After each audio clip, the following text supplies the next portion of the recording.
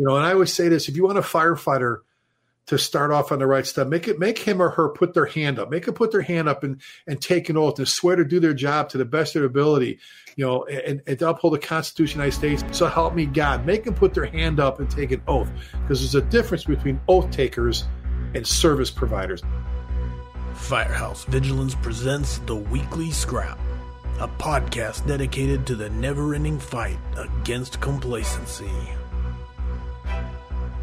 Corley Moore, Firehouse Vigilance. It is Weekly Scrap number 225. Joining us tonight, once again, is my brother, Chief Rick Lasky. He is held in high esteem across the nation. More than 4 decades of dedicated fire service, highly respected fire service leader. Chief Lasky brings wealth of experience, expertise. He served firefighter, company officer, fire chief, all through the ranks. Known for his dynamic speaking engagements, insightful teachings. He's also the author of best-selling books, Pride in Ownership, and co-author 5 Alarm Leadership, an unwavering commitment to firefighter safety and leadership development. Chief Lasky continues to inspire and educate both within and beyond the firefighting realm. It is my absolute pleasure to have you on as the guest once again of Weekly Scrap. Number 225 this time. Welcome, my brother, back to the scrap. Thank you, Corley. First of all, I think I was in the minus columns. I was in BC before Corley with you because, I think we did one a long time ago. Yes. Here we are again. But and for your viewers and for your listeners, I didn't write that intro. I didn't pay him to do that or anything. So, that was awfully nice, But I owe you $20 for that one. So, there you go. Brother, 100% earned with your dedication and service to the man. If I could tell you how much of an impact just your book had before I met you, long before I met you, how much of an impact it had on this existing, let alone everything that's happened at my department because of. So I really do mean that from the bottom of my heart. But anything I missed, is there anything you would like to add to the intro? I always like to ask. No, nothing actually, brother. Just, it's kind of funny. You talked about pride and ownership, and a lot of people do. And, number one, I never meant to write the book. I didn't want to write the book. And pride and ownership was an accident. I've got like 360 something programs that I do. And, if you go through our company officer camp, if you went through the Saving Your Own program years ago, you left with it was a train. You left with a lesson plan with your objectives, your handouts. Pride and ownership was a rant. That was me. I get on my soapbox about chiefs that don't care about their guys and company officers don't train their people, and firefighters just there for a paycheck, or they're just there for the T-shirt, their volley joint. And Peter Hodge, who was running FDIC at the time, called me and said, I've been on the FDIC advisory board since they bought it, since 95, and with the magazine since 95. And he said, Billy wants to know if you do the opening keynote at Indy. Bill Manning gave me my start. Bobby Halton, my dear, dear friend Bobby Halton, passed away a year ago, December. Actually, I was with him right up to we were teaching together in Hawaii. And then we went home, and the next morning he was gone. Bobby took over and did an incredible job. But Billy gave me my start. So I'm always indebted to Bill Manning, a great man, great guy. But Peter says, Bill wants to know if you do the opening keynote at Indy.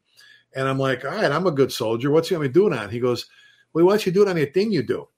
And I said, what ding is that? Now, Peter's from New Jersey, so he's an accent. So it's, they have accents there. So they put R's like I dear, and I saw her. And he says ding, not thing. I go, what thing? He goes, when you hear your soapbox, you bitch about chiefs, don't care about the guys, company officers who are lazy, train their people, and blah, blah, blah. And firefighters that don't give a shit about the job. And I said, Pete, they don't want to listen to a Polak Italian from Chicago get up there and bellyache. He goes, no, we lost our toehold on the traditions of the fire service. We don't talk shop anymore. Chiefs they're scrubbing the walls of the firehouse bare and sterile and blah, blah, blah. So anyway, we did the keynote and things took off from there. And then they asked me to do a book. I said, I don't want to do a book. Then my good friend Diane Rothschild from the magazine said, well, how about you do a 12-part article series? So I did. And right at the end, Jerry Nalis became the head of books for Fire Engineer Books and Videos. And he did the whole, I'm a Mason, he's a Mason. He pulled the whole brother card and said, you are going to do this book. And I went, shit. So we did it. But it was written, Corley,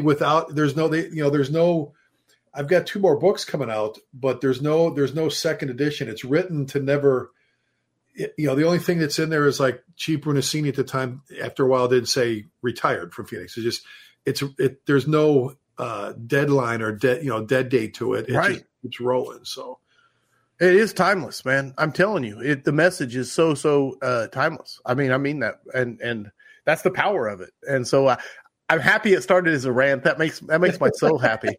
But it fits in perfectly here with everything you do on this show. Okay, so here we go. Let me get I'll do the housekeeping. Kyle is here, audience, and I'll read a little bit. I'm going to catch a few comments. Checking in from Florida from Cody Brooks. This is going to be epic. Alan says, let's go. Evening Brothers from Alan says, hope everyone had a great Christmas. Station 55 from Windsor Heights is checking in. Rob Fisher says, granddaughter watching with Jody, trying to fit it in the chat at the same time. Good luck, Rob. Joey Hess says, Chief Lasky is outstanding in today's leadership and mentorship. Absolutely. Ryan Goodyear says, let's go. Okay, there's tons of them. Tons of hype. Absolutely. So, audience, if you have questions for Chief Lasky, please type them in the chat. Kyle Romagus is here. He is watching the chat. He is watching YouTube. He is watching Facebook. And if you type the question, he will send it, and we will ask Chief to get his opinion, and he can answer or not answer. I have a feeling he'll give us his opinion on it. Well, and you know, buddy, I know we go back and forth to the compliments, and I'm honored with a lot of things you say, but you've got a great show. There's a lot of people out there trying to they're making a good effort with a lot of different podcasts and that, but they just don't have it. They don't have the personality. They don't have the means in a way of being able to put something out there that people pay attention to. And that make a difference in people's lives. And your show makes a difference. I hear people talk about it all the time. I see the comments, and people say, hey, did you hear so-and-so on the Weekly Scrap? Did you hear that, Corley had on? I'm like, yes, and all that. And I try to share as much of what you dude, I appreciate it. And your kind words. I cannot say enough thank yous for the kind words. And this is the part that blows my mind is people say thank you for what you do. I get to talk to the giants of the fire service every week, and then people say thank you. And so to me, it blows my mind. And I mean that from the bottom of my heart. I'm so grateful. You had a conversation with what I consider a giant, my buddy John Salka, the best I've ever had in my life. The cool thing about John, Corley, is we've been best of friends since the early 90s. Bobby Halton used to say, we've been friends that long. We've never had an argument. We've never even got mad at each other. We've never even had, I love him. My brother passed away when he was 9, I was 13. And my brother lives within John Salka. He is the best friend I ever had. He's an incredible friend. He's one of the smartest people I know. As a fireground commander, he's phenomenal on the fireground. But his knowledge base, and you know what? He's a great husband, and he's an incredible father. But the thing I really like about him, Corley, we'll go places and we'll come back to the hotel, and he'll come to my room. I'll go to his room. I go, this is the coolest thing in the world. We get to hang with the coolest people in the world. We get to hang with, just like you said, we get to hang with firefighters. We get to go to dinner and talk shop and go have coffee at the firehouse. And we say that all the time about the people we get to visit with. Guys will come up and go, take a picture or sign a book.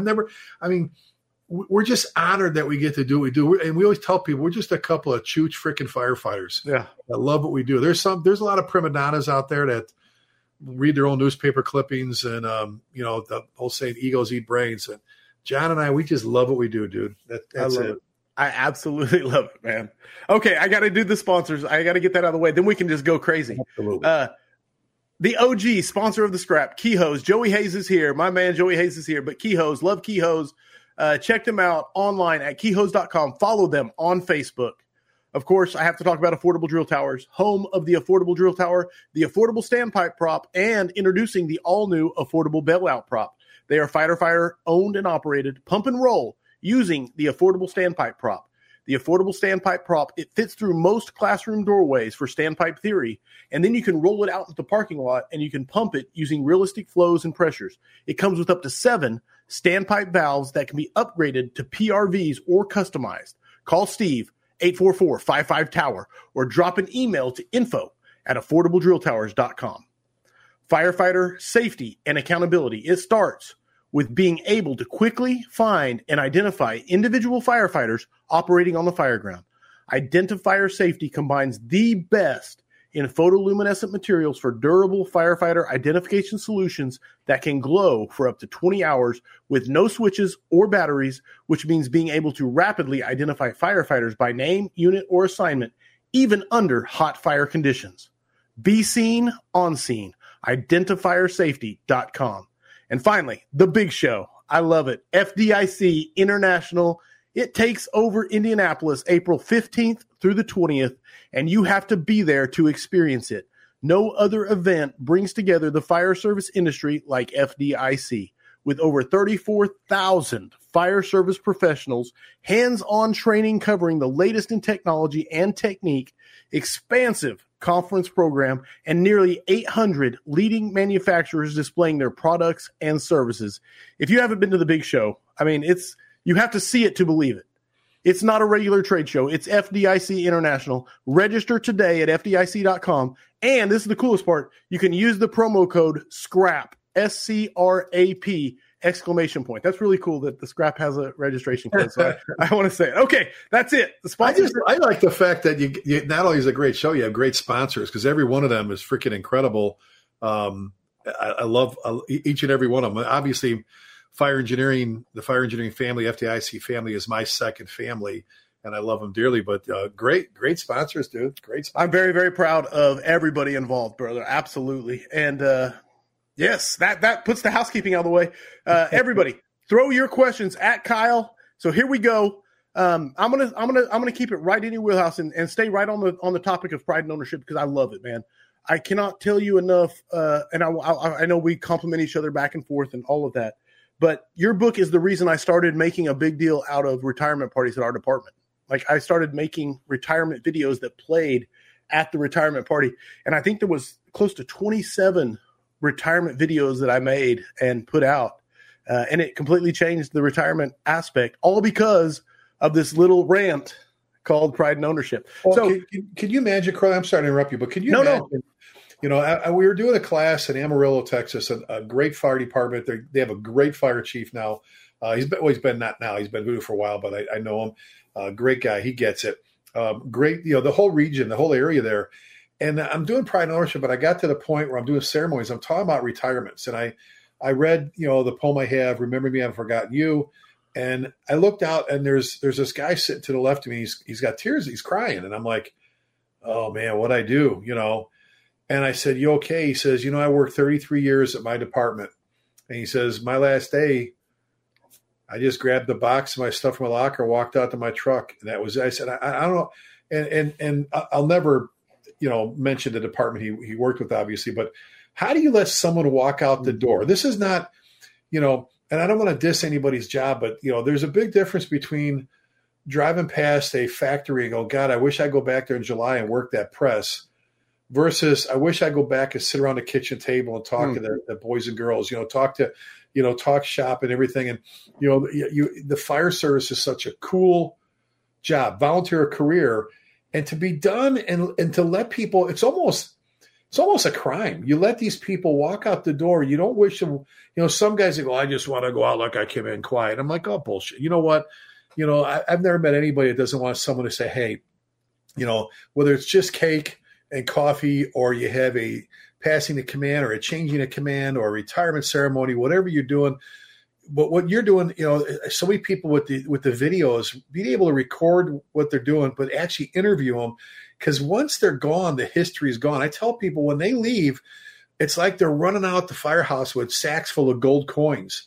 And if you don't capture that information, it's gone. And I just can't imagine leaving the fire service and somebody just goes, oh, thank you. We're just glad, you know, and nobody does nothing for us. Right. So that is awesome. That is awesome. No, and it was reading your book, and we had a retirement party, and I might have told you the story before. Either might have been on our first scrap, or it might have been just at one of the times when we were together.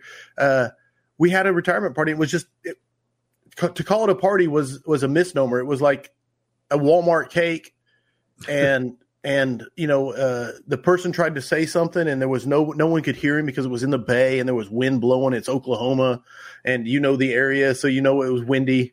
And it was just terrible. It was terrible. And I just read your book and I was like, this will never happen again, you know? And that's what it takes is intentionality. It's just that I was looking to see, I've got this one deal I want to read for you if I can find it, but it's so sad that we let people walk out the door without recognizing them, without without wishing them well and all that. It's just so wrong for us to do that. We got to get better at that. No, and I don't know why firefighters are so so bad, I should say, at just letting someone walk out and say, "Okay, see you later." It's exactly. We are bad or good. I don't know which way. I don't know the right term to put on it, but we are bad at it. Well, are you ready? Go ahead. I'll read you real quick. All right, this is in my Pride and Ownership program, and I borrowed this from a friend of mine out west years and years and years ago. What happened, if you don't mind me telling this story about retirements, I'm sitting in my office in Louisville, Texas. Great fire department, great city, 10 minutes north of Dallas. And at lunchtime, one of our retired captains, he retired before I got there, Gail Johnson, came in. And he sat down, and he's kind of fidgeting like and I said, Cap, I said, what's wrong? He goes, well, I was looking for Tim. I said, well, they're coming back from lunch. I go, what's wrong? He goes, well, Chief, I come up to get my check, and a lot of the retirees, they didn't want to do direct deposit. They want to get their check, come and get it, because it gives them a chance. They walk in, they grab a cup of coffee, they pour, they're bitching about having to make the drive and all, but you know what? They want to come up and have that coffee, sit around the firehouse. And he says, I'm over at Central, and I'm pouring myself a cup of coffee, and this young firefighter come up to me and said, can I help you, sir? And I said, I'm Gail Johnson. He says, Are you lost, sir? Do you need some directions? He goes, Chief, I poured that coffee back in a pot. He goes, I'm not expecting that young man to know who I am, but I don't know how I'm supposed to feel. That's why he was so distraught. He didn't know how he's supposed to feel. Right. I'm like a time bomb of tears. Okay. I cried watching The Little Mermaid and stuff like that. All right. I'm like, God, this is my fault. He goes, no. I said, no, I'm the fire chief. When I was the assistant chief, he used to stop somewhere around here, but I'm the fire chief, and I'm going to fix this shit. So he leaves. I get Tim and Daryl come back, two assistant chiefs. And from that point on, when the rookies were on days when they first get hired, on weeks, 3 weeks, that they're every 3 days they take an exam. And what got after the exam was the retirees' names and ranks. So what used to happen was on our active member board, if you retired, we slid your picture off of the board and we stuck it in a drawer. Not anymore. Okay. Nice. We did was we put a board opposite that, lit them both up, and we take your picture off this one. Hang on a second. Take your picture on the active one and put over to the retiree one. In the middle, we put a plaque with this poem. And the poem is titled, Remember Me, I Haven't Forgotten You. No, I haven't forgotten you riding on a fire rig, lights flashing, siren wailing, nor the feeling of a good save, whether it be a human life or the valued possession of a fellow citizen. I haven't forgotten the feeling of standing ankle deep in boiling water on a 105-degree June afternoon, steam rising out of my turnouts, fighting a fire no was caused like carelessness or worse. I haven't forgotten the terror of being lost in a smoke-filled building, feeling the increased heat of fire working its way through my turnout gear, or the taste of a hot cup of coffee and cold meatloaf sandwich at 4 a.m. Now I walk into my old station, only to find it filled with strangers. I may not walk as fast or stand as straight as you. My hair may be grain thin, and my jokes don't come as easy as they once did.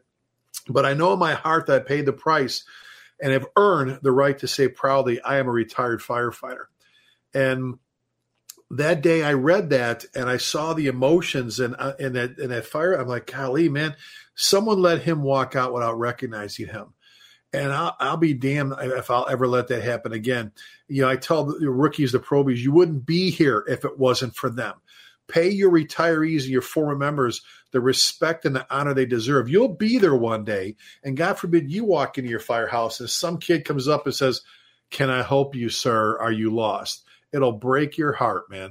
So we need to do more like what you did to recognize and honor those that put in their time. I don't care if it's 20, 25, 30, 40 years, 50, it doesn't matter, before they walk away. And I love that saying. I love that poem. It came from my surrogate godfather, Chief Alan Brunacini. And I love it, man. I love it. I was going to ask you who was the author of the poem, but you answered. Well, and I don't know if he wrote it, but or he found it. Okay, it was always author unknown, but he sent that to me like, golly, decades ago. I truly mean decades ago.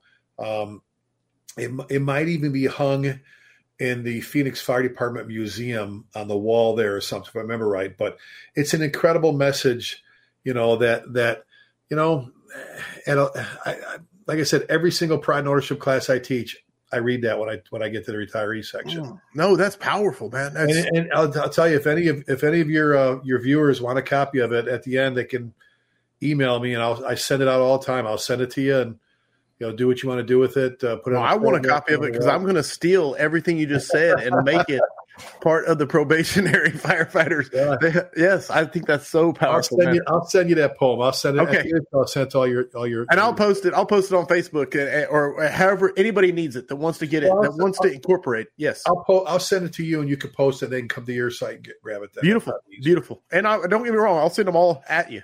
Are you ready for your first question from the audience? Sure. Bradley Feely is asking, Chief, you never know what you're going to get. So this hardball, soft tosses, you never know. But Chief, in your opinion, which is more dangerous to an organization's health? Bad/poor leadership or the absence of leadership? I would say the first half of that, the bad or poor leadership. And the reason I'm saying that is a well-run organization, a well-run team, in the absence of the leaders. The leader could be on vacation. The leader could be at a conference. The leader could be doing anything. Runs like a finely oiled piece of machinery. It's our good friend, Chief Dennis, Ruben says all the time, it's always about leadership, and it's always about leadership. Poor leadership, bad bosses kill more careers. You've seen the saying, people don't leave most jobs because of the pay. They leave because of bad leadership. And that's very true. So I think that, when you've got poor leadership, I worked at one time for America's worst fire chief. And it was a struggle every day to go in. I let him reach into my heart. We can talk about that later, how I fought that off and stole my passion out of my heart for the job. I'll never let that happen again. But when you have to fight that cancer, that person that just doesn't get it, that bad boss, it just drags out. The absence of leadership, if we're talking about someone that doesn't have it within them, maybe didn't have a good mentor, kind of fell in that position by accident. There's a lot of ways to look at that if that's what they're asking.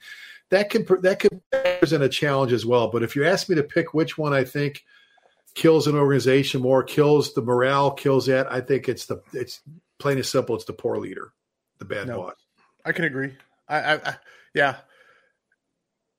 Because you can excuse, I don't say excuse, but if someone's put in a position where they don't have the skills, you can excuse it because you're like, there's circumstances. Well, in the fire service, Carly, I've seen great firefighters get handed a not so great boss, and they've actually, the greatest firefighters I've been around will help that boss rise up. They'll we're always talking about the boss, the leader's always mentoring the firefighters. Well, sometimes it's the other way around. Right. In fact, a lot of times the great firefighters, first of all, the hardest working people in the fire service are the ones that help sometimes lift that, it's all about connections. It's all about fit. It's all about personalities, kind of like a psychological thing. Putting maybe someone who's maybe a weaker boss with a great crew, a great company, a great department. Later on, all of a sudden you see that person up here doing great things because they're working with, maybe that senior firefighter that he or she is going, helping the boss do the right things. But sometimes, those firefighters end up helping build a boss up. No, absolutely. And it's kind of like the classic war movie, trope of the green officer, but the NCO, the grizzled sergeant who helps shape him into the leader that he can be. When you've got the second lieutenants right out of college, God bless them, in the military, but you've got a sergeant sitting there, a corporal that's going, Lieutenant, come here for a second. That's not how it goes. That's not how it works. And most of them are going to go, just keep me from stepping into shit here. Just, if I'm about to walk down that path, help me make the right decision kind of thing, that kind of stuff. So. No, and the ones that can say that, the ones that can recognize that and say, hey, keep me from stepping in the shit. It's the ones that don't and say, hey, you don't know what you're talking about. Then the guy hands off and says, okay, hey, you can walk through this minefield on your own. Egos and power kill more organizations and kill more careers. Egos and power, not a lack of experience, not a lack of education, not a lack of talent, whatever. Egos and power kill. Everything just runs over the waterfall and is gone. When egos are running amok, when people are power hungry, those two things, couple them together, and that's like a gigantic F5 tornado blasting through town. I try not to talk whenever there's a good sound bite. You know, I just got to write down the timestamp. I'm sorry. I don't want to ruin the sound bite. The next one's coming from Jim Platt. He says, are you going to continue with the after hours at FDIC since Bobby is gone? He goes, I missed it last year if you did. Our new boss, he's our new boss, but he's not new. Chief David Rhodes is an incredible person. I've known David. I can't remember not knowing David. I knew David before he was with FDIC. He had been, prior to him taking over the reins from Bobby, got 25 years, handled logistics at FDIC, an author, 32 years with Atlanta, battalion chief when retired, 20 years as the union president. So he's fought all kinds of fights for us. David is a great boss. And I was so glad, when Bobby announced on our Hump Day Hangout 8 months earlier that he named David as his XO, and they were in this transition period for him to bring David on board, and he was going to kind of, head right out west for the, right into the sunset. But no, I think we talked, and I think we're going to postpone it for a little bit. That's the after hours, and I love doing them. That started as Bruno and Brennan Unplugged in '96 at our first FDIC with Penwell. That when Penwell owned it, up in the fire engine hospitality room, right at dinner, Bruno and Brennan, Chief Tom Brennan, Chief Alan Bruno, sat down next to each other, and started talking. And midnight, they were still talking, and the room was packed, and people didn't want to leave. And at our advisory board, we're like, we need to put them on stage, and East versus West, and they'll be throwing chairs and all that shit. And they had so much respect for each other. And the Bruno and Brennan Unplugged was incredible. Yeah. And then we lost Tommy. We lost Chief, one of my mentors, Chief Tom Brennan, and then they brought on another one of my mentors and very dear friends, Chief John Norman from the FDOI. So it was Chief Norman and Chief Brunacini, and then sadly we lost Bruno, and we picked up, and people kept wanting us to do something, and after hours kind of became. We took the issues and challenges that Bobby and John and I were doing during the day, and we merged it all together. But I think the decision was to shelve it for right now, and we're trying some new things that we've got. I can't mention them. Got some exciting things happening with the magazine. Love it. Oh my God! And some exciting things happen with FDIC. Like I said, I wish I could talk about it, but I can't. Right. We were all just a teaser. Yeah. We were all sworn in secrecy. We all cut our wrists and held them against each other, right and all that. And, no, David's doing some great stuff, but we're going to shelve it for a while. No, I love it. I loved his speech last year. Oh my God, one of the best. Sorry, Corey. He is an aggressive firefighter. He's a smart, aggressive. He's another one of these guys. I say he's one of the smartest people I've met, and I love David dearly. And I'm so excited he's the boss now. Yeah, no, it was one of the most respectful, and I say this all the time, when he rubbed his face and said, "Look," and I was like, I got chills when I talk about it, man. It was such an epic moment because it was one of the most respectful homages, and at the same time, I'm not filling anybody's shoes, but I completely respect everything that's gone before me. It was just a powerful moment. Well, and he remembered Bill Manning before. Yes. Tom Brennan before Bill, then Bill, and then Bobby, and he was just he's such a classy dude. Yes. Because that was hard. I mean, and we talked before going live. Bobby was one of my very dear friends, and I remember I met Bobby, golly, in the mid '90s, and he had just started fighting testicular cancer. And we met at a baggers meeting in Phoenix that Chief Brunacini used to run. And I was just honored to sit in the same room with you talk about giants in that room.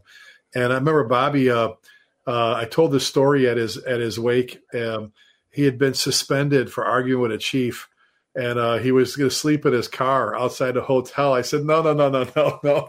So I had a double room anyway. So he came and he spent the first night with me till Bruno got taken, and we're in bed, and it's like almost like a slumber party. We're talking tactics, and he jumps out of bed, and he's in his shorts and his t-shirt, and he's talking about the Vindicator nozzle, and he's actually like he's flowing water in the hotel room and stuff, and So we taught this a year ago in December, and we were both in Hawaii, teach for the Hawaii Fire Chiefs and for our friend Shane for the 50th State Fools.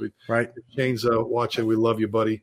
Another great group of fools. Shane Farida, he often checks in. I don't know if he's here tonight because the time difference sometimes. That is pretty close. His wedding anniversary was the other day, so he might be busy. But so we were there, teaching. We were there for a bunch of days. I brought my son. Bobby came by himself, and Bobby and I, we don't drink. So he's like, "Where are you at? Okay, let's meet out. Let's sit here. Let's talk."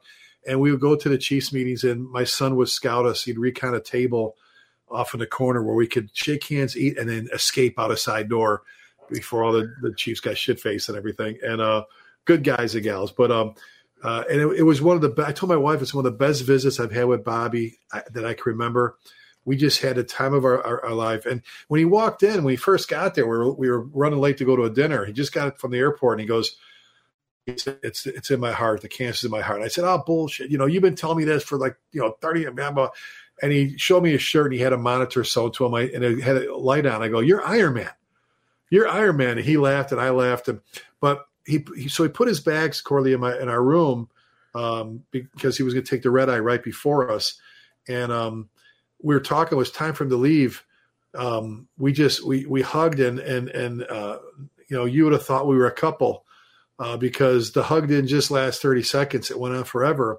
And we're both huggers, and I have no problem telling people I love them, especially my friends, because you don't know when you're going to be able to say to them again.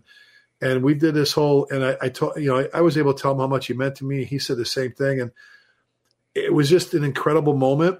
And then, he, like I said, he put his bags in our room, took his shower there before he left, and he flew home. And the next morning he's working out and passed away while he was working out, doing what he loved. And I was home with his wife, his best friend, Marcia. But Bobby did so much for FDIC, and for David to pay the tribute the way he did, it's such classy Chief David Rhodes. That's how David rolls. That's how David rolls. He's a great guy. Love it, man. Hey, and you said something earlier. I wrote this down.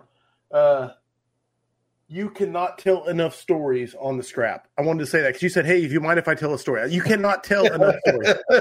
100%. So I want to encourage that every chance. I don't want to get going. I'm sitting there going, and one thing goes to another. I'm like, son of, so no, 100%. You cannot tell enough stories about the fire service. Your producers in the corner going, "Cut him off, cut him off." That's a negative. He's doing the hook thing. No, he's not. 100%, brother. I love it. And the audience loves it. I can tell. Absolutely. Okay, throw it at you. This is a long one. This one comes from, I hope I get it right, Jer Schlax. I don't know if I'm pronouncing that name right or not, but here it comes. Chief, in my department, members receiving promotions, completing probation, and or retiring are severely lacking the recognition that they deserve for everything they did. Most times, promotions and passing probation is an email notification from the chief and the battalion chief.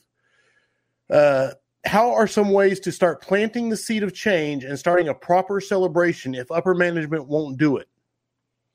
Well, that's the hard part when you're fighting, if you will, City Hall, or headquarters, if you will, for the fire service side.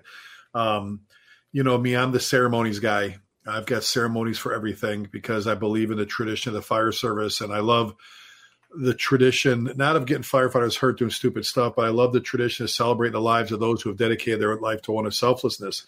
But it's hard if you don't have the cooperation from your administration. I remember when I got promoted to battalion commander, one of my mentors, Chief Tom Freeman, asked my chief at the time, he goes, "You going to have a cake?" He goes, "What?" He goes, "You can have a cake." He's like, why would I do that? And when my buddy Steve Rivera was the chief in Dallas, 59 stations, a couple thousand guys, he was able to make it around for promotions. And I say this, New York City has 11,000, the FDNY has 11,500 guys on the suppression side. They have like 5,000 EMS, 1,800 civilian, 250 in all their dispatch, the system. And they still do formal, formal swearing-ins of firefighters, formal promotions of lieutenants and captains and all that stuff. If the big departments can do it, the little ones can do it. Right. And I always refer to it as a big-ass cake because we're from Texas. But how expensive is a cake? And I'll give you an example. I was sitting in my office, and Tim Tittle, I miss Tim dearly. Tim was my number 2 chief for 12 years, and he defines loyalty, which means everything to me. We're sitting in the office, and one of our soon-to-be promoted captains knocks on the door. He says, "You have a second, boss?" I said, "Yeah." He goes, Do you know what day next month you're going to do the swearing-in ceremony?" Because he was getting promoted with a couple other guys. I said, "No, I don't know." I go, "Why?" He goes, "Well, I'm flying some family in from Florida." And I told him, I said, "Steve," I said, "I'll have that date for you by the end of the day." And he left. I looked at Tim. I said, "Tell me that 20-minute ceremony isn't important." Right. And I always say this: if you want a firefighter to start off on the right stuff, make him or her put their hand up. Make them put their hand up and take an oath and swear to do their job to the best of their ability, and to uphold the Constitution of the United States and the state, of Texas laws and the policy and procedures. So help me God. Make them put their hand up and take an oath, because there's a difference between oath takers and service providers. No disrespect, but when any job where you have to put your hand up and take an oath, there's something special, and there's a method of importance that's fastened to it. And then for the promotions, if you're not going to do a swearing in for a promotion, make it put their hand up, because now you're talking about someone who's going to be leading firefighters. And we do a collar pinning, because everybody calls them, not everybody, they call them bugles. They're not bugles. I know. You taught me this. I know. I have to hang my head in shame. Go ahead. Go ahead. After they swear you in and do the badge pinning, we do a collar pinning, and there's 4: 2 on your shirt, 2 on your Class A. But and husbands have pinned their wives have pinned their husbands, mentors, brothers, sisters, moms, dads, families. Some guys get on their knees, their kids do it. If you want to take the promotion seriously, then add a little bit of seriousness to it. And how about a little ceremony? How about some recognition? How about doing something nice and not just running through the motions? I so passionately about the ceremonies we do because of what it sets up. Some people play it down. Some people go, "Oh, it's corny." Some people go, "It's nonsense." You know what? I disagree with them. I disagree 100% with you. As important as to have a retirement ceremony, it's just as important to make a brand new volunteer or career firefighter. I do both. I'm a lieutenant and a trained officer for my chief, Ryan Fetzer, from the Wichita West Volunteer Fire Department right here, very active with them. To put your hand up when you vote someone in, and even if you don't do an oath, it's a big deal. My volunteer fire department, you get voted on, it's a big deal. That's when you get your T-shirts. That's when you get your stuff. That's like, oh man, here it is. I'm one now. You know what I'm saying? Right. Those of us who are Masons and belong to a Masonic lodge know the process it takes to become a Mason, and then the processes within the different levels. So, yeah, you know what? But I don't know, the people have asked that hundreds of times, Corley, about, but what if my chief doesn't, you right. Can't really, what you can't do? You can't hold your own ceremony because that'll piss the boss off. But what you can do as a group, as a crew, as a firehouse is invite their families. You can have cake. You can have coffee. You can decorate a cake. You can chip in and buy them a front piece or something or whatever. If your boss, I don't want to call him that way. If your boss, I guess I just did, didn't I? Yeah. If your boss can't see the importance of recognizing your people for all these different things, then you need to do it for your people. That's like when somebody says, "Well, what if I'm a young guy and my captain or my lieutenant doesn't want to train?" Okay, does anybody? Well, it's me and Cynthia. Well, then you know what you and Cynthia do? You go on the floor, you train, and let lazy ass sit in a recliner and do what the hell they're doing, all that stuff, But no, you know what? If you can't get the boss to do it, then figure out a way to make it special. I know some guys, the union or the Volunteer Firefighter Association, they do something away from the firehouse because they have a boss that won't let them, doesn't believe in that stuff. So they get a hall, they go to dinner and get a back room, and they invite everybody, their families, and there's drinks and food, and it's paid for, and you and your family show up, and they celebrate. They celebrate you, or maybe 3 or 4 if you're being promoted all at once or hired all at once. I think we're in control. People think we're not. I think we're in control. If you want to recognize people, you can, even with a boss that's not into the job. Love it. Dude, if you get nothing else out of this amazing scrap so far, that right there. I'm sorry, I get fired up about a couple things. Yes, dude, I so glad. Let me ask you a question, Corley? Can you love the fire service too much? I don't think so. I think there's misplaced passion sometimes. Yeah. Okay. Don't confuse with that. But good God Almighty, little boys and girls want to be you. Yes, little boys and girls want to be firefighters. They, no disrespect. If you go to Toys R Us, which they're back now, there's a whole aisle full of toys dedicated to the firefighter. Yes. There's no disrespect, but there's not a whole aisle full of FedEx and UPS trucks. And I go, hey, Sam, hey, Corley, you be FedEx, I'll be UPS. Let's go deliver packages. Right. No, they want to play firefighter. There's a reason why little kids look up to you. There's a reason why seniors love you. I don't think you can love being a firefighter too much. If you think, if you think you can't, then maybe you aren't loving it enough. There you go. I love it. No, and the thing I always tell people is, when people see us, you pull up at a red light and you're in the fire truck. You used to ride on the doghouse, and you're looking out the cab, and everybody would look up there, and they all think the same thing in my head. They all think little kids are plastered to the window of the car, like Garfield the cat. For you young guys, it's an old cartoon. Garfield likes lasagna, but I'm just saying, it's yes. When we used to ride the tailboard, then we moved to the jump seat. They pointed two things. Kids pointed two things. They pointed the damn ice cream truck, and they pointed the fire engine. Fire truck. Yes, it's the greatest thing on earth, man. I love it. More coming at you, Chief. Jake Deal wants to know, Chief, in your opinion, what is one of the most important traits a fire chief should have, and how do they obtain the I love it, but then he says, how do you obtain that trait? Which, is a whole nother ball of wax. But I think this is one that people are controlled. People, and not the person asked the question, by no means. What I'm talking about, there are people in the fire service that like to make things that we do a lot more complicated than they are. Chief Alan Brunacini said it years ago about when it came to customer service. He just said, just be nice. And then he brought it into the firehouse. Just be nice. It's pretty simple. Be nice. Uphold the honor that you should have of serving and the privilege of being a firefighter. But some people like to they like to muddy up the waters a little bit too much. And so, a lot of the bosses that are out there, if there's one trait that I think would make anybody, I would say a firefighter, a company officer, a chief officer, or a chief is passion. You know what? When you love, when you talk about loving what you do, people that don't love what they do suck at what they do. I won't even give you very good. You suck. If you don't love what you do, you suck at it. Sorry. You're the one that works in the firehouse that wears the company logo T-shirt says we suck less. That's about you. Okay. It's like that old AT&T commercial. It's not that old. Well, the guy's in the hospital bed. I say this in class a lot. Yes. And the nurse is taking his blood pressure. His wife and two kids are sitting there. And then the wife asks the nurse, so how is Dr. Jones? And she goes, he's okay. And the guy sits up and goes, just okay? And what do you hear from the hallway from the doctor? Guess who just got reinstated? and he walks in. He goes, oh, sort of. Are you nervous? Yeah, me too. Don't worry. We worry about it. We'll figure out we'll get in it. That's who you want operating on you. People who are passionate. Passion drives success. Another article I submitted. Passion drives success. People that love what they do are just better at it. So whether it's school teachers, cops, firefighters, whatever you do. And bosses, chiefs that love what they do. They love their fire department. They love their people. Yes, I said that.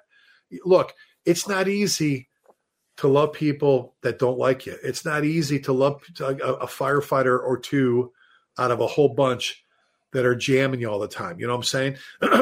So there's different ways you love your children. You know what I'm saying? But in the end, if you believe in what it means to be a firefighter, you can put that aside and you take care of your people. And passion drives success. Passion will drive what kind of a leader you are. Passion will drive what you do in your own career, education-wise, experience-wise, knowledge-wise, skills-based-wise. People that just go through the motions suck. I'm just going to say it. They meet expectations, and that's where they're at. So I think passion can take any boss to great levels because that's the energy, that's the juice you need to make things happen. I love it, man. Jake, thank you for a great question, because any question that gets him fired up, man, I love it because it's powerful. Okay, I'll be a lot more calmer now. Yes. I don't think that's in your DNA, Chief. Sam's going, no. No more. John Velez Jr. says, Chief, I know you've had this question before, but the people that need to hear your message the most are not present tonight. How can we spread the message and bring people up to speed with everything, pride and ownership and leadership? Very broad question, but go ahead. Doing what we're doing right now. By doing what we're doing right now. So my buddy John Salka did an article on something that we both would bring up in our classes, because this happens in our programs all the time. Someone will come up halfway through the program and go, Chief, God, this is a great program. No matter what it is, Company Officer Academy, Battalion Chiefs Academy, whatever. They'll go, this is great, but I got to tell you, boss, the right people aren't here, man. There's guys in my department that should be hearing this shit. I'm telling you, the right people aren't here. And you know what? My answer is, I said, with all due respect, I love you, but we're going to have to agree to disagree, because the right people are here. Yes. You're here. The people that are watching this show now or later on when it's recorded, they're the ones who get it. Well, and I would love to talk, make a note, I'd love to talk about it later on, about the history of the fire service, and we could cover that in just a few minutes. Those who get it, okay, and one of the best phrases, the best bits of advice I got from a good friend of mine, Tommy Shervino, years ago, and I love Tommy, was, Ricky, you worry about the things you can fix, not the things you can't. And we waste more positive energy on stuff we have no control over. We have no control over, so we're doing one of our shows with Chief Al Brunacini, 3 hours long back then. Still the most listened to podcast, we had at fireengineering.com. And, when you've got like Sam's got it, going, and you said, Kyle, when you've got the dashboard in front of you, you could do all the sound effects and blah, and you can see who's in the queue, who's calling. And I see this phone number pop in there and I go, oh shit, I know who this is. Oh man. If I leave him there long enough, maybe he'll just hang up. He'll disconnect, And I'm like, and he's not going away. This guy's like Starbucksed up. He's like sitting there. And then my buddy John Salka goes, so Rick, do we have anybody on the line that wants to talk to us? And I'm like, you bastard. So I go, yeah, who's calling? I'll make up an area code. Who's calling from the 914 area code? Hey, Chief Lasky, Chief Bracini, it's so-and-so. I'm like, how you guys doing? Say, hey, how you doing? All this. Look, I got a question for you. I mean, any of three, maybe Chief Brunacini, but any three, you can help me out. So I'm a lieutenant on B shift, and my buddy lieutenant C shift. And all right, we got a guy, lieutenant, he's on A shift. Now, he's a good guy, but man, he's just not carrying his weight. We've tried to coach him up a little bit. And now I'm texting John Salka. I'm texting going, and I'm going, oh, please, Mark, shut up. Please shut up. Please shut up. Please shut up. I go, he doesn't, please. I'm like, I know what's coming. Please shut up. And he's going down this long path and then we took him even to breakfast, and we're trying to help him and his guys. And, we're doing everything we can. Like I said, we're trying to coach him up, and I'm like, God, please shut up. And he goes to this long thing, and I'm giving you like the short version. And he finally says, oh, Chief Brunacini, any advice that you'd have for me? And forgive me for my language, but Bruno goes, what shift are you on? He says B shift. He goes, what shift is he on? He goes, A shift. He goes, worry about your own goddamn shift. Right on. And I texted to John Salka, boom. And I went, there you go. So sometimes we just get caught up worrying about stuff. I used to I could never wrap my arms around the fact there were people that didn't love the job as much as I did. Right. That they didn't love the guy. How do you not love this job? We're not going to get everybody. You know what I'm saying? But the people that are watching this show, when you get back to the fires, you're at the firehouse now, when you're at the kitchen table, you start talking shop, eventually, that positive circle of influence is going to suck them off the fence, or it's going to be the old Bob Uecker day. Sure looks like they're having a good time in there, and they're going to be over there because tick, tick, tick, every day that goes by is one day less you're going to have in the firehouse. And one day you're going to leave, and you're going to think about all the people you tried to change or involve that you did. Lead with passion, as my buddy Eddie Buchanan would say. Lead with vigor, lead with that, like I said, that energy, that love for the job, and you'll suck more people into our camp. But it's impossible to go out and think you're actually going. There's doctors can't do it. Change people. But what you can do, like I said, the right people are here. They're listening to this show. Right on. Be the right person. Go back. Lead by example. There's young guys and gals. There's young women and men that are looking. They're just begging and looking for a mentor, for a role model. Be that role model for them. I love that message, Chief. I love it. The people that need to hear the message are the ones listening right now, man. I absolutely love it. Movers and shakers, man. I got a question coming at you from Kyle Romagus, and he said, Chief, I was fortunate enough to attend the Honor Guard Symposium in Louisville many years ago.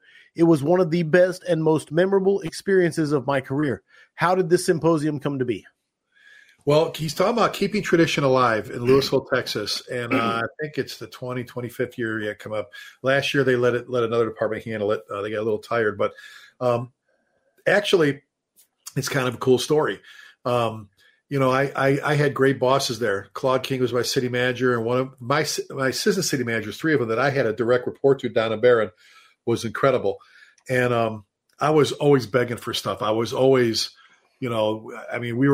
golly, they're so spoiled there.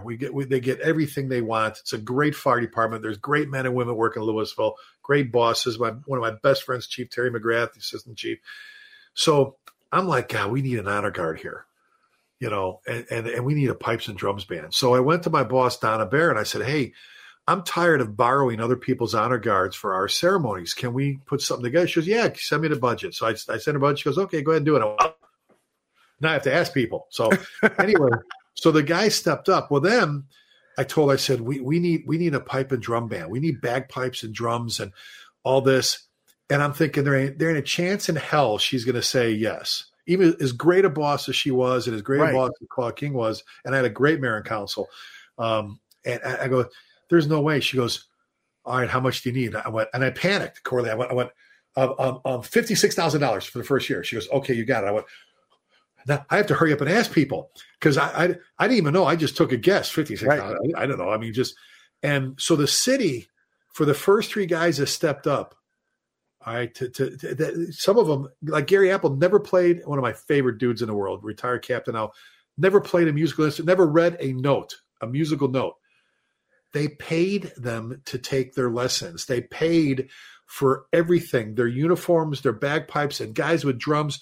The city of Louisville paid for it all. And then I had Damien, who was the pipe major. I had him come to FDIC, so he got to do opening ceremonies. So we introduced a bunch of other bagpipers. So a month after FDIC, he signs out the band shell in Louisville, and he's got a couple guys from Corpus Christi, a couple other guys there. There's probably 5 or 6 of them, and they're playing. And I went there, and I went, oh, this is cool in the morning. This is so cool. And I told my boss, Donna, again, she goes, hey, go buy them their lunch. Go buy them their. I said, okay. So I bought, we went and bought their lunch, and then I said, do you guys want to do this like every year like this? They said, yeah. I said, okay. So I said, Damien, come with me tomorrow. We're going to go to Donna's office, and let's just talk to her about how we can do this band shell thing every year. Just bring a few pipers in. 2 hours later, we walk out. He goes, what the hell just happened? I go, you just saw the magic touch of Claude King and Donna Barron. We just got $65,000 seed money. We got our convention center. We got this. We got buses. We have Miller Lite. We have a contract with Miller Lite for the attendees. We've got food vendors. We have this. We have that. We have everybody was brought in from our visitors bureau to everything.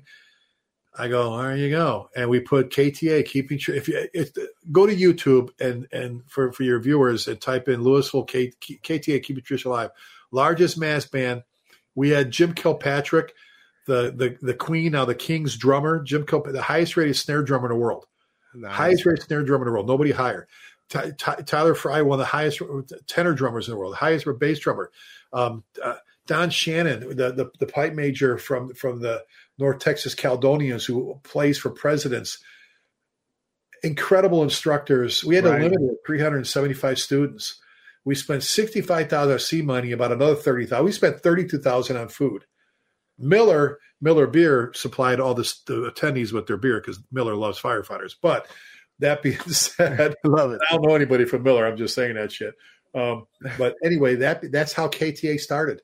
And Doug Swartz from the National Honor Guard Academy, my good brother Doug, that they do the best academy in the country. He came with his staff. So the Honor Guard, brand new. You can be brand new. You just, I've never done this before.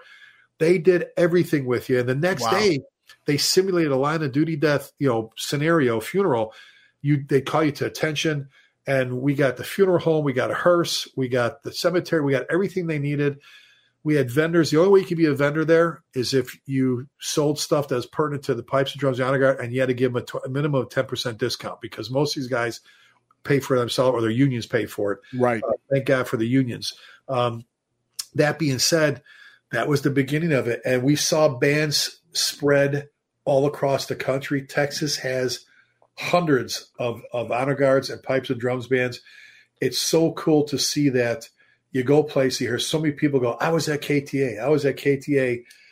So thanks for bringing that up. That it's a very special place in my heart, keeping tradition alive. The ripples from that $56,000. The ripples. I panicked. I'm like, oh my God, I got to go. I don't even know if anybody wants to play. Right. I have to go back and say, I don't need the money because nobody wants to go, whatever. Because those things they're friggin' hard. You're not playing a clarinet. You're blowing air into a bag that you're squeezing with your arm, and you're doing things with your fingers and shit and stuff. And holy cow! I mean, I'm lucky I'm able to do this with my hands. I'm Italian and Polish, which means I just have a real bad temper. I forget what I'm mad at, but I'm just, can you imagine that? That's, anyway, I love it. That's I love KTA, it, baby. Two things I want to bring up, which one is both of them you said I want to talk about later. First one is stealing your passion, allowing people to reach in and steal your passion. I want to touch on that and also the past, because I know how much history means to you. I mean, I'm looking at the yeah, you can't see everything. I've got stuff in bins. Oh, believe me. We'll have to do a live on location in Rick Lasky's room and just talk about stuff. Yeah. All right. Well, so the passion, I grew up in a firehouse with my old man. It's all I ever want to be. I was a police and fire explorer I had a cop save me. When my brother died, I was on the path to go into prison when I was 13, 14 years old. And I had a dispatcher, Joni Lund, tell a rookie cop, Frank Sinicki, I don't think he's a scumbag, as they call me. I think he's a good kid. He just needs someone strong in his life. Because my dad, when my brother died, he went his way for a little bit and, ended up with a drinking problem. And so he got rid of that all later on. And Frank Sinicki, I remember him bringing me into the firehouse. Back up into the police station in handcuffs. I'm 14 years old. And I got arrested again. And he took the handcuffs and threw them on a table and turned around and said, Lasky, the only way I'm keeping you from going to jail is by making you a police cadet. I said, I don't think so. I'm going to be a firefighter. I ain't going to be a guy. He goes, no, I think you understand. We got this new thing with the Boy Scouts of America called the Explorers. We're starting Monday night, 6 p.m. You'll be on your uniform sizes. I said, I don't think you understand. I'm not going to be a cop. I'm going to be a firefighter like my dad. He goes, I don't think you understand. You don't do this. You're going to Audi Home. And the Audi Home in Chicago is like Cook County Jail for kids. And I'm like, okay. So, I'll see you at 6 o'clock Monday. Here are my uniform sizes. And except for like a fight or two, I never got in trouble again. But I fell in love early with this job. I watched my dad make rescues. I just, I was a cop for a while. You have to be 21 to be a career firefighter, police officer in Illinois. So I was a volunteer part-time firefighter in between spring trainings with the Chicago White Sox. I went to paramedic school, went to police academy. I got hired as a cop. I always joke I wasn't very good at cop. My first year as a cop, I got shot, stabbed, and burned, so I kind of sucked at being a cop. But I've always loved being a firefighter. And there were times in my career I let certain people, and at this one time I let a bad boss steal my passion. And I had a mentor go, Rick, you're kind of a big guy. You play football, you wrestle, you play baseball. You're in the softball Hall of Fame. You play softball, major level softball. I never took it for a weakling. I go, that's because I'm not a weakling. He goes, yeah, you are. I said, no, I'm not. He goes, yeah, you are. I said, you better explain. He says, I've never seen a firefighter let somebody break in their Ford F-1000 pickup truck parked behind their house or break in their home where their husband or wife were at home with their kids. You would let that bad guy arrested, prosecuted, and thrown in jail.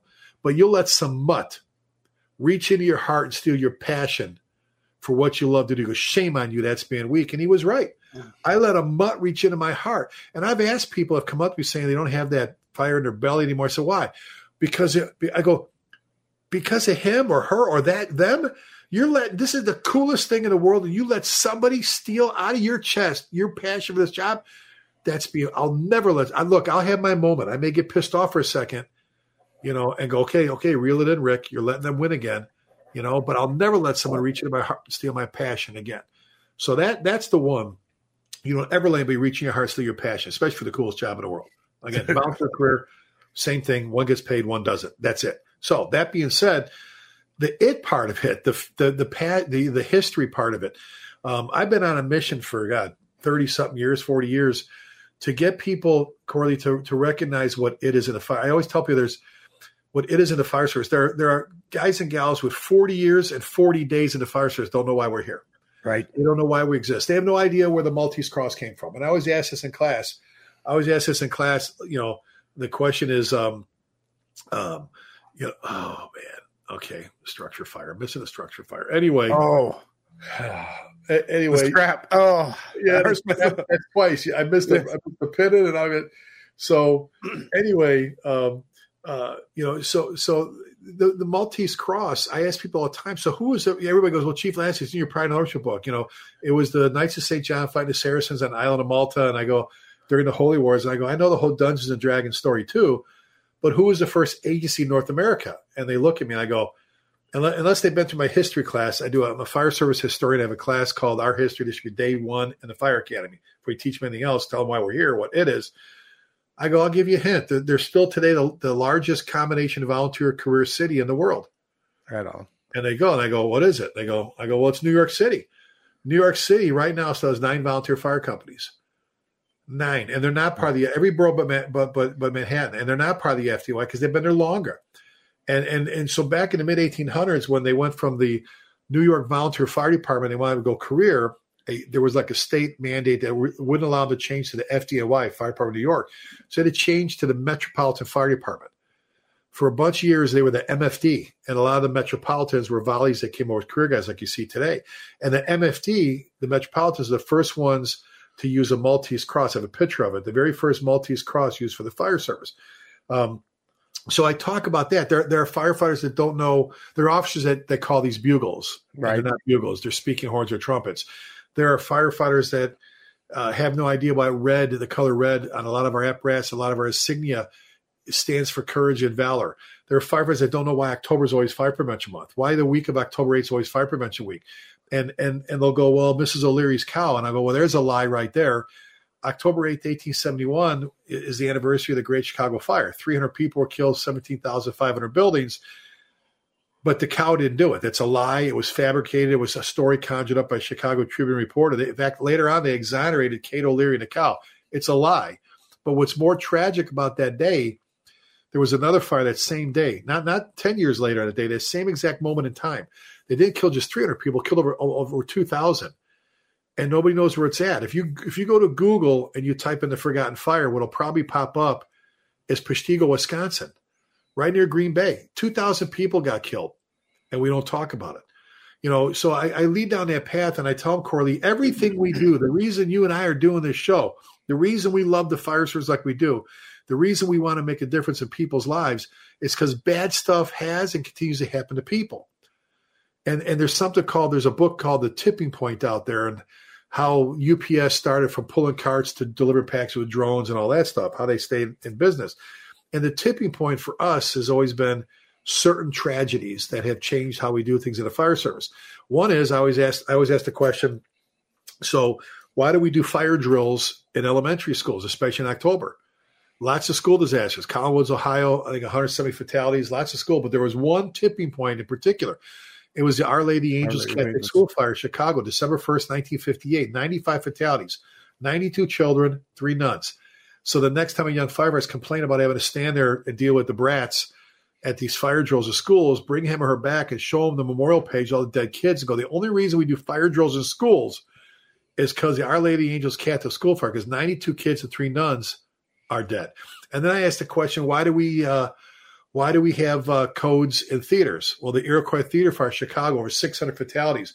The Brooklyn Theater, hundreds of fatalities in New York. The Rhodes Opera House in Boyertown, Pennsylvania. Why do we have codes in place of public assembly like social clubs? Coconut Grove with 492 fatalities. The Beverly Hills Supper Club, Happyland, the Bronx. Why do we have codes in businesses regarding barred and chained doors and blocked exits? The Triangle Shirtwaist Factory for all little girls had to jump to their death. I asked the question, Corley, why do we have codes in hotels? Lots of hotel fires. The catalyst for the big change, the Weinkauf Hotel fire downtown Atlanta. Why do we have codes in hospitals? Cleveland Clinic fire. The X-ray film burnt up, created cyanide, killed patients. They had 2 explosions from the cyanide gas that killed people. Why do we have codes in prisons? Ohio State Penitentiary fire, 320 fatalities. Why do we have codes in nursing homes? The Katie J. Memorial Nursing Home in Missouri. All those nursing home patients burned to death, burned to death. That week, the governor of Missouri changed the laws regarding nursing homes. The rest of the industry followed suit. And I always talk about just for trivia's sake, what's the largest loss of life in New York City due to fire before 9/11? And I'll give you a hint. It wasn't a building. It was on a boat, a paddle boat, a pleasure boat on the East River called the General Slocum.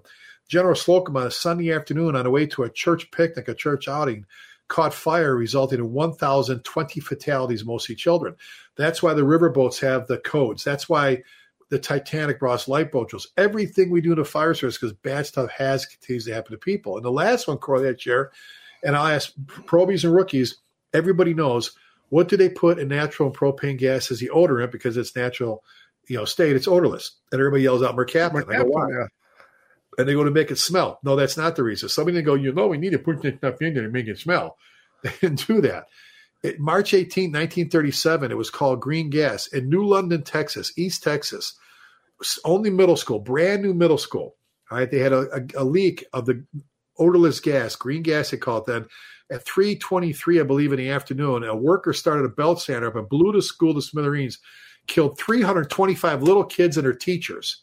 And 2 weeks later, a Texas legislator passed a law saying to put mercaptan in natural propane gas, and the rest of the industry followed suit. So when you go on a gas leak call today and you're bitching about because it's the bullshit gas leak call, anywhere in the world right now, they go to an odor gas calls because of New London, Texas, and the tragedy that occurred there. When we don't share the it factor, what it is, why we do what we do, what is it, like voodoo or magic? Are the new firefighters just, is that us? Right. We've got to spend the time explaining. That's why I do the program called Our History. This should be day one of the Fire Academy. Tell them from the beginning. I gave you the abridged the snippet of where I start in Jamestown, our first unofficial building codes, and all the way up to today in every event, from wood water mains to water towers to this and gear and nozzles and pneumatics and everything that's molded us. That's the it factor, brother. And if we spend time with our young firefighters, that stuff gets better. Boom, dude. Yes, love it, Chief. I absolutely love it, man. I love your passion. I say, I hate just nothing showing, but I'm sure they said nothing showing. We're out with a one-story single-family dwelling. Nothing showing on 4 sides will be investigated. They didn't say just nothing showing. I know that because they're too good to do that. But anyway, we're nothing showing at the fire. So I'm back. I'm good. Okay. They said nothing. Someone said, hey, tell him to grab his cell phone. The scrap will go live on. Look at Sam. Sam's laughing his ass. He's like this crazy. You've had crazy people on the show, but you've got this crazy son of a, anyway. No, this is awesome, man. You can't. What else? You have some more? Oh, I have as long as they're still coming in. You want a long one or a short one? I'll give it. You pick it, brother. John Eric Johnson coming out of Texas, coming at you. He says, question, Chief, what is your recommendation of how to maintain the motivation and good morale of the crew members in a fire department who also operates the ambulance service, fire-based EMS? The EMS service has been saturated with an increase in call volume, but a reduction in paramedics that are applying. Man, that's a tough one. There are fewer and fewer paramedics applying, and I've never seen the fire service where it's at today, where we're actually doing signing bonuses. In the Metroplex in Texas, like great $10,000 for a firefighter paramedic to get hired there. It's $10,000 and $15,000. Like Sacramento did a pretty cool thing a couple years ago. They posted a post. At first, they said it's aggressive fire department, 4096, USAR team, all the different stuff, because you can't just wait for them to show up now. You've got to be aggressive with how you recruit your people. You've got to be creative. You've got to go to all the different social media, platforms and so on and so forth. Now, I don't know how this is going to go over, but I'm one of the geeks that loves EMS. I certified as a paramedic in 1982. Sam, do not make fun of me. I know that was a long time ago. Your producer's laughing at me, but I love EMS. I don't want anybody else doing EMS. Now are there what we call frequent flyers, people that use the ambulance a lot? Are there abusers to the system? Yes. I think it's an incredible way to get into someone's home, to meet yes, it's hard, that you've got to run all these calls and do everything else. And a lot of people go, man, it's a great fire department. We don't do we don't do EMS. We don't do ambulances and stuff. And I understand that. My buddy John Salkin, if he told you, like when he was the captain of 48 engine in the Bronx, they were running about 7,000, never less than about 7,000 calls a year. When I used to ride out with him, he was averaging 10 to 15 fires a day. I have the journals from back then. Okay. I have the journals 10 to 15. And so then when Giuliani got in there, he took EMS, which is a separate department, merged with the fire department. He did the 3 transit, housing, and NYP, and merged them all together as one department. And they trained a lot of the FDNY firefighters in first aid and gave defibrillators. And John's guys were out of their mind. They go, we're going to miss jobs. We're going to miss jobs. And, we're going to miss jobs. And, he goes, you know what? Shut up for a second. He goes, yes, we're going to miss some jobs. But 72 is going to miss jobs, and 45 is going to miss jobs, and we're going to pick up their stuff and that. He goes, look on your helmet. What does it say on your helmet? What does it say in the side where it says 48? What's 48? We're the best. We're the best in the Bronx. We're the best. He goes, we don't, and I love this. We don't pick and choose what we're going to be best at. Hey, we're great at fighting fires. We suck at EMS, but we're great at it. No, we're either the best at everything or we're not the best at all. And this goes back to the senior firefighter who carries a tremendous amount of weight and gets so much done for us in the firehouse, a very much overlooked person. And you can just have 5 years to be the senior firefighter. Setting that tempo.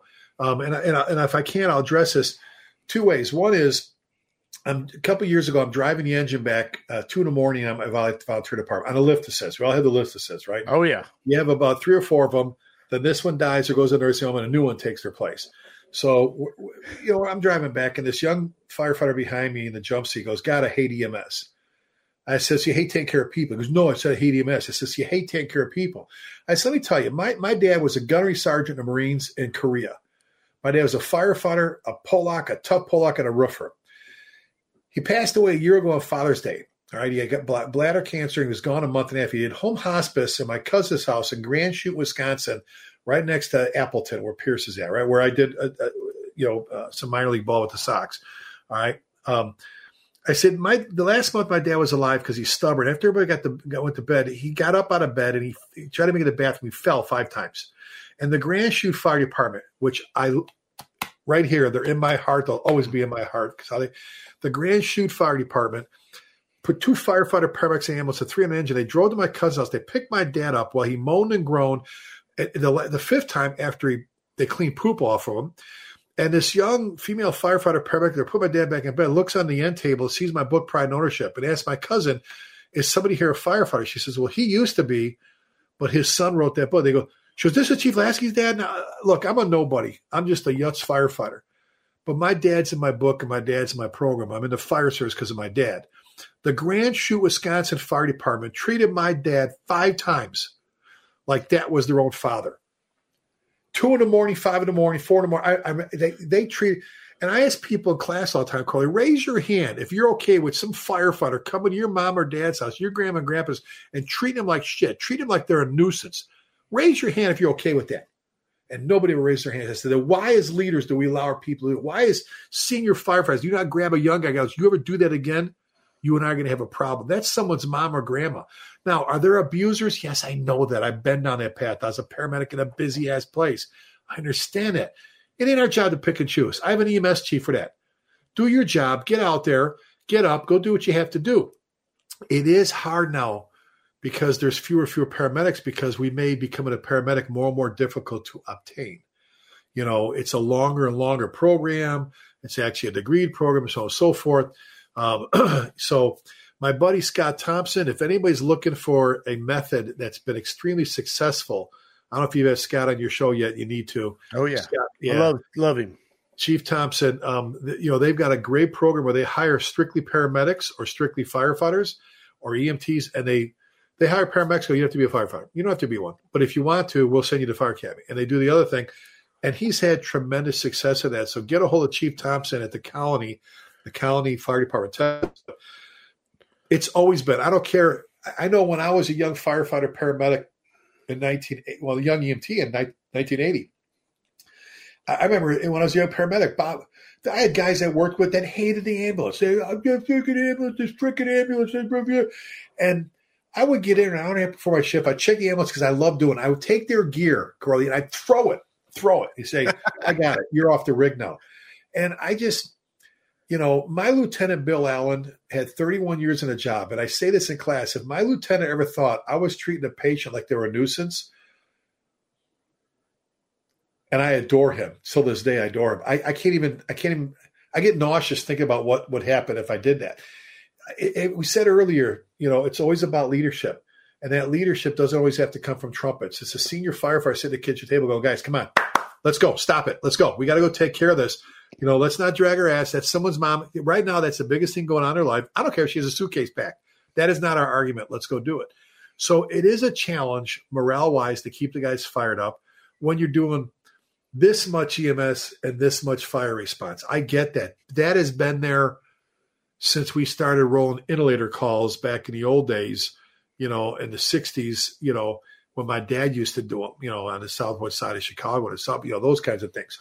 So you're never going to get away from that. What you can do is pick your poison, pick your attitude. You want to be miserable, misery loves company. And I'm way too competitive. I say all the time, I'm way too competitive. I've never been picked second in my life. Again, my roommate from the Chicago White Sox, we talk almost every day with social media. He's the he was Rookie of the Year in 1983, Ron Kittle, All-Star. He's the ambassador for the White Sox, 13 roof shots on Comiskey Park, I believe, on the roof. I hit 4 the softball home running contest. But anyway, pick your poison, pick your attitude, pick your passion. You want to whine and complain. There's enough of them. Nobody goes to the firehouse and wants to hear people bitch. So there's a lot of things that we have to do that sometimes aren't on the top of our list. Be good at what you're doing. Have that. On the other end, you got to be creative with how you're recruiting people.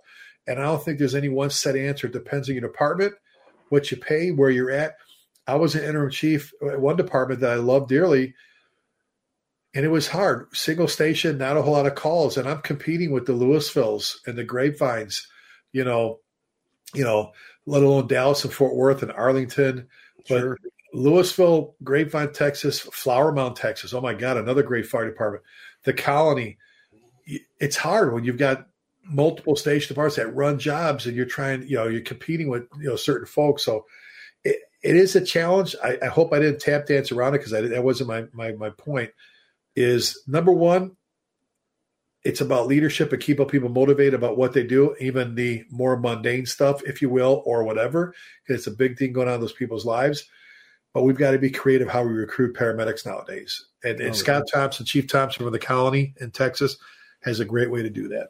No, and speaking of Scott Thompson, when he teaches his class, he does that. He does that when he had a cardiac event, kind of, and he was out of state because he was teaching, and the medics that came and responded to him, and his response to how they treated him, it was just when he tells the story.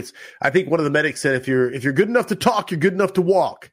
That kind of mentality, and it's an amazing story, but it really snaps it into focus. I remember I thought I was going to lose my job. I was a young firefighter paramedic, and we had a lot of nursing homes in this one still district. And springtime is when those that aren't paying their bills anymore, they end up shipping off to the hospital. And then, anyway, I think it was the 5th time we're at this nursing home, and this guy I was working with was really rough with this male patient. He had soiled himself pretty badly, and just how he was kind of pretty much throwing him around, trying to get him in a cot. And I'm not the toughest guy in the room, but this fist can cover a lot of face. Okay. I mean, we got to the hospital, and he's in cleaning back in the ambulance. And I came back with the cot, and I literally, Corley, I chased him from the back doors to the side door and if I could have got him, I would have beat his ass.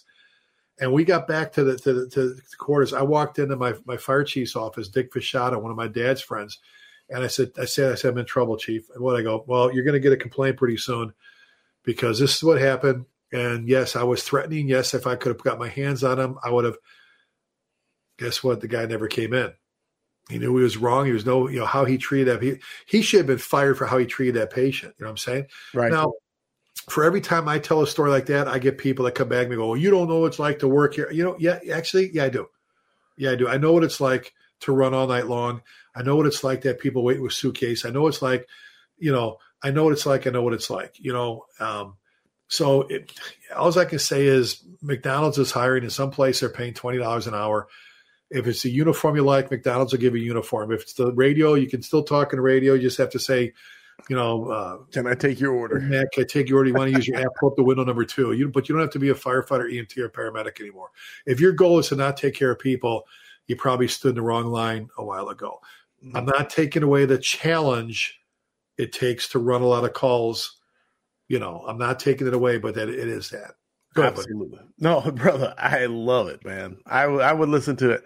And that's where I'll move to, because I love this question. It's one of my favorite questions I ask, and it's book or books that you think firefighters should be reading. Does not have to be a firefighter book. It's just books that you think firefighters should read. The book that I'll tell you, I've got bookcases full of books. I've got some great, if I want to pick a book because I was going to say Colin Powell's at work for me, but the book that changed my life as a person, as a father, as a husband. Look, when I was a fire chief in my career, I've got 45 years. I made mistakes. I wish I could go back and fix things, how I said things, how I did things, decisions I made, just like everybody else. All I could do is push a reset button and move on. But the book that I fell in love with was given to me as a gift. My good friend, Jay Jester, he's the chief in Salisbury, New York.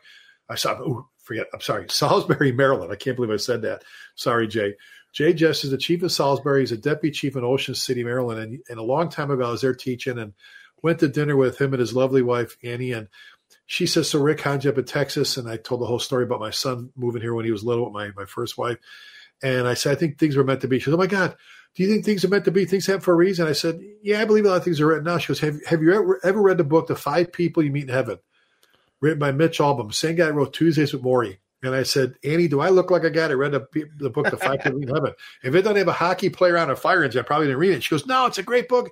It teaches you that in order to forgive others, you have to learn to forgive yourself first. And that all those bad things, like actually, gold nuggets that God's giving you, you have to spin around the positives. I went, anyway, they bought me the book. And the short end of the story is it changed my life. And out of there's so many lessons out of that book and out of that movie. And Mitch Albom is a sports reporter up in Detroit.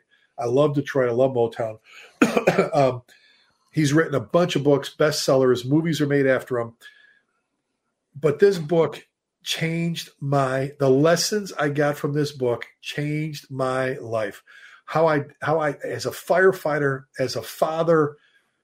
I stopped counting years and years ago, and over 200 copies of his book I've given away. Wow. When people come in and say, I think things happen for a reason too, Chief, I go, here, read this. I'll tell you why. Or why is this going on with my wife or my husband or my kids? Read this. They'll tell you why. Then they'll tell you how to fix it. It's a book about sacrifice. It's a book about love. It's a book about hate and getting rid of the hate. That hate's a curved blade, and that the harm you think you do with others, you do to yourself. You need to unload the rocks, and just the difference you can make in people's lives are not as dramatic as we think they are. They're day to day. It's a shaking a hand. It's reading to a kid, promoting literacy. It's helping a senior, treating someone's grandma like it's your own grandma. It's changing a smoke detector battery. It's changing a flat tire for someone on the side of the road at night when you're on your engine. By the way, nothing I just said is exciting stuff that we do. It's the more mundane, boring stuff it's the simple, insignificant things that have the greatest impact on people's lives. The 5 People You Meet in Heaven, written by Mitch Albom. If you type in the 5 people, it already comes up. It's a great book. There you go. I'm going to order it because it's been suggested to me before, but with that endorsement, I have to read it, man. I have to read it. So I have a list of books that I plan to read. It's like in the 90s now. There's 90-some books. Because I ask this question so often, and I don't read that fast. So, but I'm going to move that up to the top. So thank you for that. Now, here's the thing. A lot of people don't know that they know you're back on the scrap, but number 38, you were number 38. Really? Episode 38. But even more important, you were the 15th guest because the first 11 were just me talking. And then interspersed between number 11 and number 38, there was a few. So you were one of the OGs, one of the originals that ever came on. Oh, so a lot of stuff has changed. How about it? You had me back. Usually people say, we don't want that guy. There's a Sam, your producer in the background going, never again. Cut it. No. I love it. No, but I don't know when I started doing the 5 questions. So I don't think you've ever been exposed to the 5 questions. No. So the original question was just, what's wrong with the American Fire Service? That was the original one I asked, and I think I asked you that way back then. And it was a timely question at the time, but it was very negative. So then I developed the 5 questions for firefighters, and it was something we did for almost 100 episodes. And then, of course, after 100 episodes, a lot of the low-hanging fruit had been plucked. So we changed it up, and then we changed it up again, and now we're currently at what is called the 5 questions for firefighters version 3.2. So that's where we're at, and that's what you're getting ready to get exposed to. Here's what I don't know. And I'll just tell the audience. I dropped the ball. Usually I send an email to the guest like a week before, but when there's someone that's coming back, I'm not as diligent. So today I sent him the email. I don't even know if you saw the 5 questions, so I don't know if you've seen them. And no, actually, I know you sent me. I read it. I read it before. Not putting you on the spot. I'm just saying. I'm just. I'll be honest with you. I made a couple runs today. I was with my chief Ryan Fetzer from Wichita West. Right on. And we were talking about a lot of stuff. And then I spent the whole afternoon and evening leading up to this, putting our 2024 drill schedule together for my volunteer department. Putting all the topics and dates and instructors. So. No, I did, but go ahead, hit me. No, I'm not saying that. I'm just giving you an out because usually I give the guest preparation, and I didn't. So these are coming at you. Now, here's the deal: there is no right or wrong answer. They are strictly your opinion. That's the caveat of the 5 questions. So there's no right or wrong answer, and then the points are arbitrary. They're assigned by me with the help of the audience. So my question for you, first off, is Chief Lasky, are you ready for the 5 questions for firefighters version 3.2? Absolutely. All right, let's do this. Number 1, what is the skill that has carried you through your fire service career? My passion and love for the job. I'm not. I've always said I'm not the sharpest knife in the drawer. I've got my degrees. I have my umpteen certifications. I proudly sit on the Columbia Southern University advisory board for all their public, the fire service, EMS, all the degrees, associates up to their doctorates. But my passion, my love for the job has carried me. It's helped me through bad times. It's helped me through the loss of friends. It's helped me through. It's helped me with the good stuff. It's helped me to get me where I'm at. Like I said earlier, passion drives success. My passion, love for the job, is what has pushed me and continues. I have no desire to stop doing it anytime in the near future. I'm going to be doing this for a long time. My passion.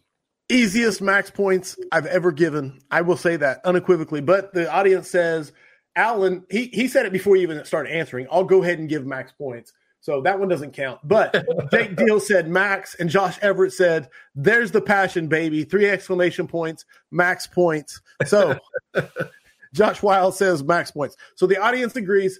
Absolute max points. They're still flying in. Max. If you get a chance later on, Chief, go back and visit the Facebook. You can see all the comments. But you absolutely crushed, and it's consistent with your answers throughout the show. So that always plays into it. All right, number 2, one of my favorite questions. I love this question. And there is actually now a Spotify playlist that you can download. Everybody who has answered this question, you can go listen to their songs on that playlist. But it's Jobtown. It's time. Fire's burning. You are en route. You have to imagine the scene from Backdraft. They're responding, and he slaps that tape into the tape deck. What song? Yeah, you know this guy. You know the scene. So, what song are you playing en route? I don't know if I can't give you one song. I have to go with artists. I mean, I'd be playing, what do they call it? The greatest hits. The greatest hits. Number 1 would be Elvis Presley, and the other one would be anything from the old Motown, like the Temptations and the Four Tops. The Temps and the Four Tops. I'm a Motown boy. I love Detroit, and Elvis Presley. There'd be a reel playing with those songs behind me. And it's funny you say Backdraft. By the way, my wife was in Backdraft, which really pissed me off about that because I wanted to be in Backdraft.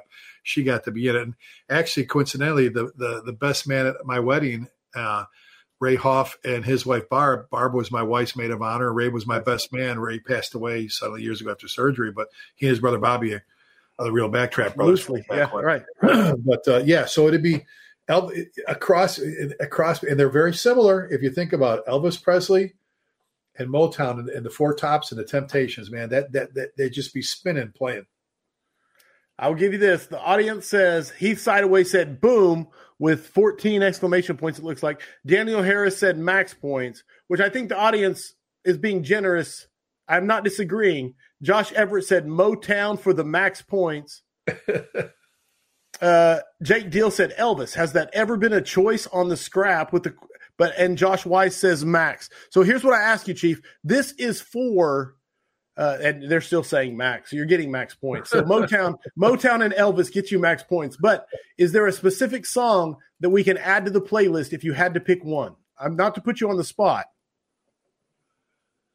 I think if it was Elvis, it'd be Hound Dog. Hound Dog, okay. Okay, because we want to add it to the Spotify playlist to keep the posterity going. I think Hovelman said Elvis also, did he not? Someone in the audience let me know, because it might be the second Elvis or the first Elvis.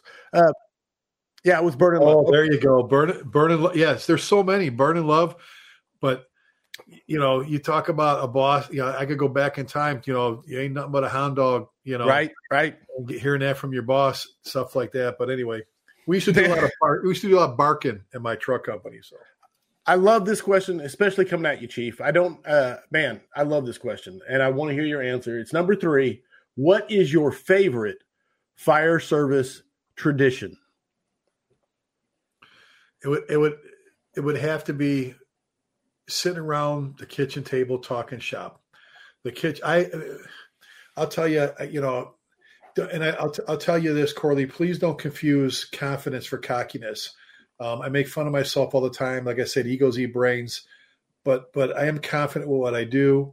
I run a good fire, but the kitchen table, man, I learned so much. I've learned out of all the classes, out of all the schools, whether I attend or teach. I'm a student of the fire service. I get done teaching. I sit in other people's classes to take notes. The kitchen table, man, when I was young, listening to the older members, listening to the senior guy, listening to the bosses, sitting down with a cup of coffee after dinner, at lunchtime, it doesn't matter. It doesn't matter what time. The kitchen table, man. And I love this. If you sat in the 18th Battalion in the Bronx, I'll give you an example. I was at 45 engine 58 truck with my buddy John Salkites, where the 18th Battalion's at. And Proby got his phone out, and I don't think this would have ever happened. I know it didn't happen again. And he got a what for from a guy saying, put that damn thing away. Either go upstairs, do not when we're at the kitchen table. Phones don't. We're at the kitchen table. This is family time. This is where we talk. This is where, this whole real brother-sister thing that some people couldn't find the word brotherhood. And there's a her in my brotherhood, by the way, with 2 hands of flashlight and a CNI dog. That's where you sit down and you talk and you work through issues and problems. You solve all the problems of the fire service. You get fired up. You talk about jobs. You talk about tools, leadership. Oh, my God. I talking shop at the kitchen table is my favorite thing. Even now, when we go travel somewhere, we go to Firehouse, sit down and talk. I love doing it. There is no – I don't think there exists in any other profession. I don't think the firehouse table – and I know putting firehouse in front of it, but that's the rallying point, Corley. That's where if it doesn't exist anywhere else. Chow's on. Everybody comes together. Chow's on again. Chow. We break bread there. We clean up there. We celebrate there. All right, everybody in the kitchen. Meet me in the kitchen. All right, 5 minutes. We rally there. We talk there. We go over things there. We counsel there. It's just a great thing. No, without a doubt. Max points easy, and I think about 35 people agreed with me as it scrolls by on the thing. So without a doubt. Okay. This one is on the clock, and you have no prior warning of this one. So good luck is what I'll say. I'm losing points here. I already know that. No, it's on the clock. You have 1 minute to answer. I'll give you plenty of prep time. It is basically you get to nominate 4 people to put on your Mount Rushmore of the fire service. Yours and yours alone, your opinion. Nothing else needs to qualify it. But 1 minute, no honorable mentions, just 4. And so when you're ready, well, I'll say just their names, not why, just their names. No, you have a minute, so you can give the why as much as possible. Right. And Sam will put the clock where you can see it, and then go. All right. Number one, Chief John Salka, my best friend, the best friend I have in my life. Absolutely incredible person. Chief John Salka, number one. Number two would be Chief Bobby Halton. Bobby's passion, his love for the job, what he did will go unmatched. I miss Bobby dearly. Number three would be Chief Alan Brunacini, my surrogate godfather, the godfather of the fire service that did so much for the fire service. What an incredible leader, what an incredible mentor of mine. I owe him dearly. And that's three? That's three. You got one more. Number four, Chief Edward Croker of the FDNY from 1899 to like 1910, 1911. The father of fire prevention, the greatest mustache ever in the fire service. I only have one ambition in life, and that is to be a fireman. Be a fireman. Yes. Those are my four. I love it, bro. With 20 seconds to spare, smoked it. Absolutely smoked it. I got so many more. Can you give me that is the reason we had to do the minute and we had to do the Mount Rushmore, because there is so many people you could I know. They're in my pride and ownership book. They're in our leadership book. There's so many. Every one of us, Corley, is where we're at today because other people are lives. I would be nowhere. I would be absolutely nowhere if it wasn't for my mentors and the leaders in my life, whether I actually met them or followed them or whatever, but I'd be nowhere without the people that have impacted my life. 100%, brother. And understand that this is by no means meant to slight all those hundreds of people who've impacted you in shape or form. It is strictly for entertainment to put you on the clock and say pick four. And it is fun. It is fun. I'm not going to lie. And everybody agrees because you at 4 for 4 max points, as they say, wowee, max points blew that out of the water. Damn. I thought I was going to lose points there for sure. Damn, max points for the fastest answers yet. Max points killed that one. Yes, the best Mount Rushmore so far. That's high praise. Oh, cool. That's high praise. That was a Hall of Fame Mount Rushmore from Dan Bender. Man, absolutely. So that's kind of the comments you're getting. So just to keep you up for it. All right, final question. It's the same question. This question has never changed, although you've never been exposed to it. So for you, it's a first time, and that is this. Heavy fire, searchable space. Would you rather be assigned to the nozzle or first in on the VES? VES. I'm a truck guy. Look, Salka, my buddy John he blows me shit all the time. He tells his favorite joke in class. Do you know why truck guys cut a hole in the roof? Because they look down and see what the real firefighters are doing.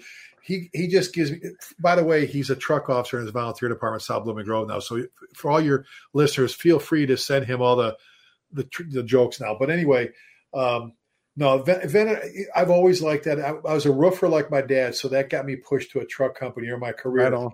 And not to take anything away from the nozzle, because you know what, I love truck work. I've never seen a fire beat a fire out with a pike pole. I've seen them try, but the engine crew is where it's at. But for me, good God, it's making a hallway, punching through a window, vent enter and search. And a good job is like trying to make a basement in a basement fire. I mean, you're crawling into the throat of it's pushing, it's doing everything it can, especially vent enter search where you think you may have somebody in there and you know what's on the other side of that door. Right. The adrenaline, the rush of going in, doing a quick search, you're by yourself, you're in, you're doing it, coming out. It's VES. It's vent enter search for me. It's the search. It's cutting holes in roofs. It's punching out. Punching down ceiling. It's searching and all that. Not to take anything away from the fabulous men and women on the engine side, but God, I love truck work. I love it. Boom! There you go. The 5 questions for firefighters, and you absolutely. There is no wrong answers, only your opinions, and all I care about is the why. And absolutely, I love it. Max points, 5 for 5. Crushed. I like that you said heavy fire, because there's some people that, they got like a trash can fire and they go, man, I was in there. I was fighting the Red Dragon. I was in the jaws of the Inferno. I was dancing with the devil and all that stuff. Right. And it was like a little bit of smoke. So I love asking the question. And don't get me wrong, my personal answer is VES. I want to be the one going in there, But then I was on Twitter, or someone sent me a picture on Twitter or X or whatever it's called now. But they sent the picture and they said, "What about this one, Chief?"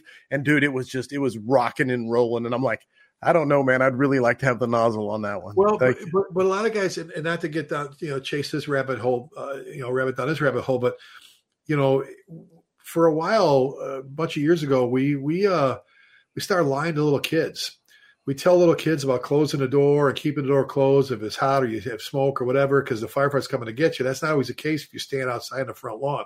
Right. And my buddy Sal Marchese, they tell this story in class all the time. He was at 142 truck in Queens.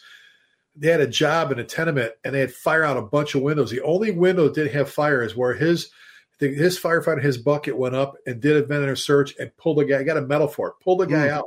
So, what you see out the front is a shitload of fire, which is a technical term. Okay, shitload. Highly technical. A technical term. You could go around the back and not see it. The one room that may not be involved.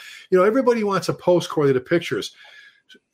Closing the door. You see the hallway gutted, and then you see the left, the door's open. The room's gutted, and the room on the right, it's like they just made the bed. Yes. So if that's true, that closing the door, which it does, makes that much of a difference.